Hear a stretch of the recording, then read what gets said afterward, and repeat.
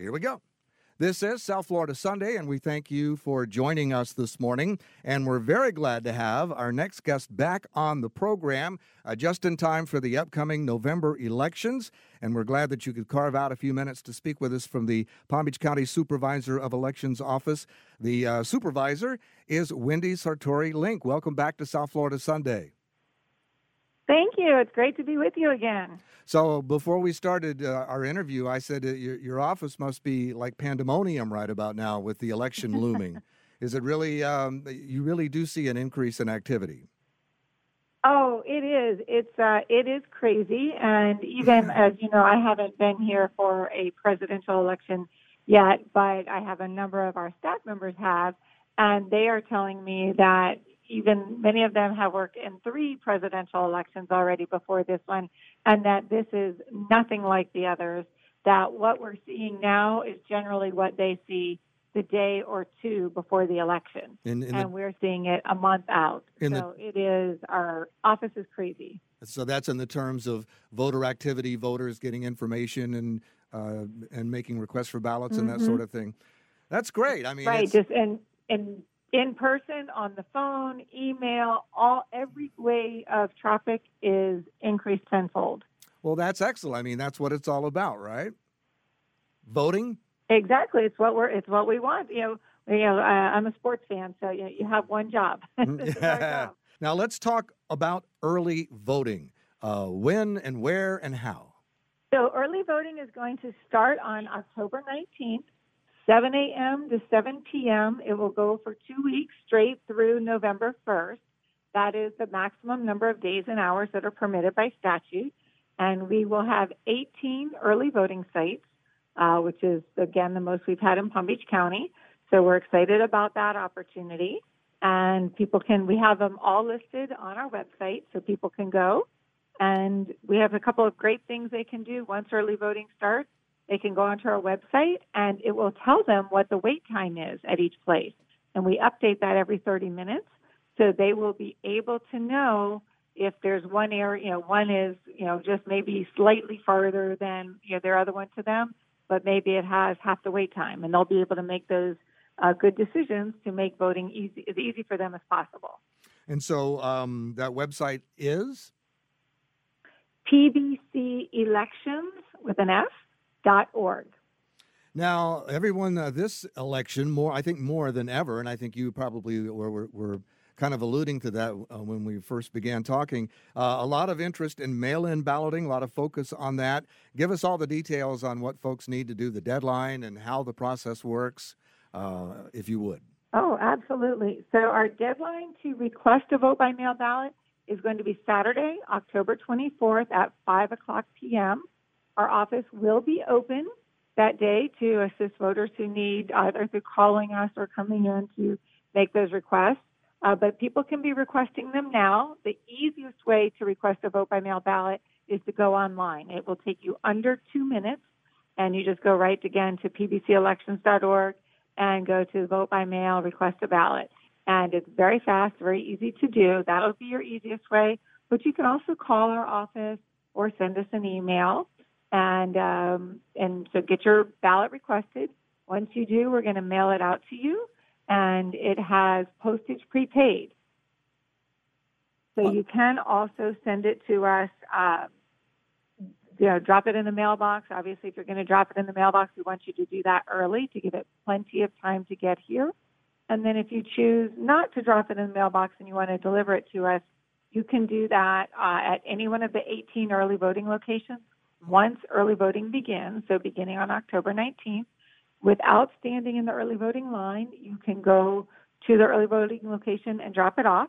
We are going to actually, to try to make it even easier, something we didn't do before that's new this year, is we are going to have vans in the parking lots of the early voting locations.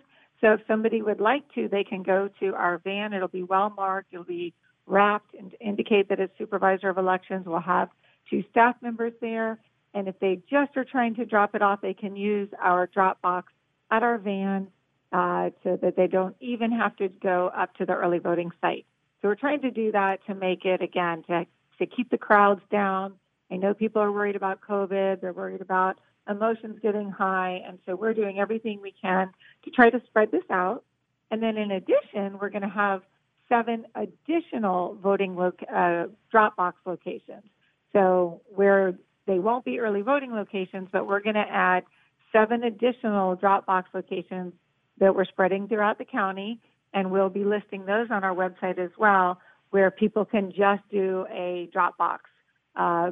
It's sort of a pop-up drop box, and again, we'll have those vans. We'll have Supervisor of Election staff members that'll be clearly marked with a small portable drop box so where they can drop their ballot. Now, walk us through what happens after that. And also sort of a side question to that. Is there a way the voter can track what goes on with that ballot after they drop it off at one of those locations? So glad you asked. Yes, they absolutely can do that. Once they bring it into us, the first thing we're going to do is we're going to run it through our machines, our equipment, and that's going to do 2 things. It is going to check for voter history to make sure that that voter has not previously voted in any method of our 3 ways, so that they haven't already sent in another vote by mail request or vote by mail ballot, that they haven't early voted, or of course, on election day, checking for election day voting. It's checking that, and then assuming there's not already voter history, it's snapping a picture of the envelope to show the signature that must be on it. Everybody has to sign that envelope, and then that comes to us through a program where we're checking that signature on the envelope against the signature that we have on file. Hopefully they match, and then they go through and they are saved in our vault until we are ready to do our logic and accuracy test, which is going to be Friday, October 9th. And starting Saturday, October 10th, we begin the opening process. We'll be opening and tabulating, not seeing results, just tabulating the ballots through the machines so that on election day, we will be able at just after 7 o'clock, and the first set of results that we do will contain both early voting results as well as every vote by mail ballot that was received up through Monday. And so that'll be in that very first set of results. So it's a very good system. And then on Tuesday, we'll be processing everything that we receive, obviously, on Tuesday. So it's a good deal. Get it in early. Excellent. Well, thank you for spelling that out because, from what I can figure out, is it a federal? It's different for every county, or is it different for every state? But it seems like the mail-in ballot process is different in other parts of the country, or is it just a federal kind of a thing? No, it is. It is very state law. So you should find very similar programs throughout the state. It might be very different in other states, but throughout the state, we're all operating under the same set of rules. Oh, you did also ask me about tracking. Yes. So on our website, pbcelections.org, there's a My Status button. If they go to the My Status button, they just put in their information. Very quick, very easy to do. It will show them a tracking bar. That tracking bar is going to show that you've requested a ballot. It'll show the date that we sent your ballot and what the ballot address that we sent it to. It will also show if it's been received. If there's no problem, it'll say blue. Mm-hmm. It will turn red if there's an issue with your ballot. And that issue is going to be either that you didn't sign the envelope, or that your signature didn't match. And then it's going to give you directions for what you need to do so that we can get that cure done. It's going to involve signing a cure affidavit, sending us some different types of ID. And then you can do that in the mail. You don't have to come in person, or you can email to us.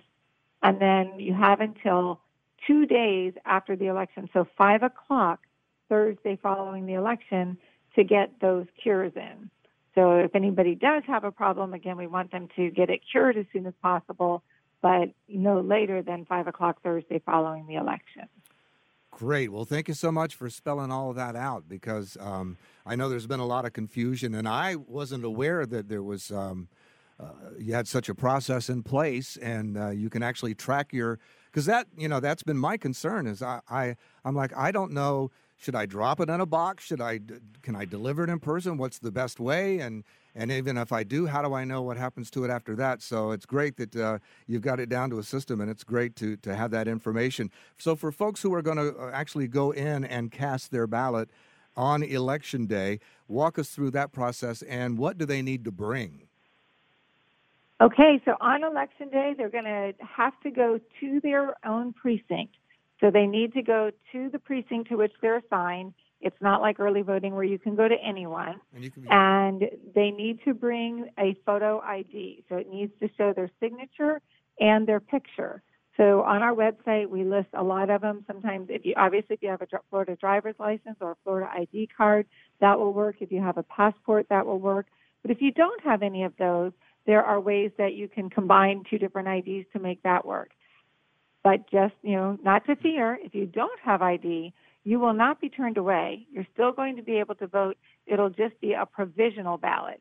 And the reason you're voting a provisional ballot is because we're not able to confirm that that's you without sending it back to our office to do a little bit more research, for example, to pull up the signature, make sure your signature matches, make sure you're in the right precinct and that type of thing. So that will then go to our canvassing board.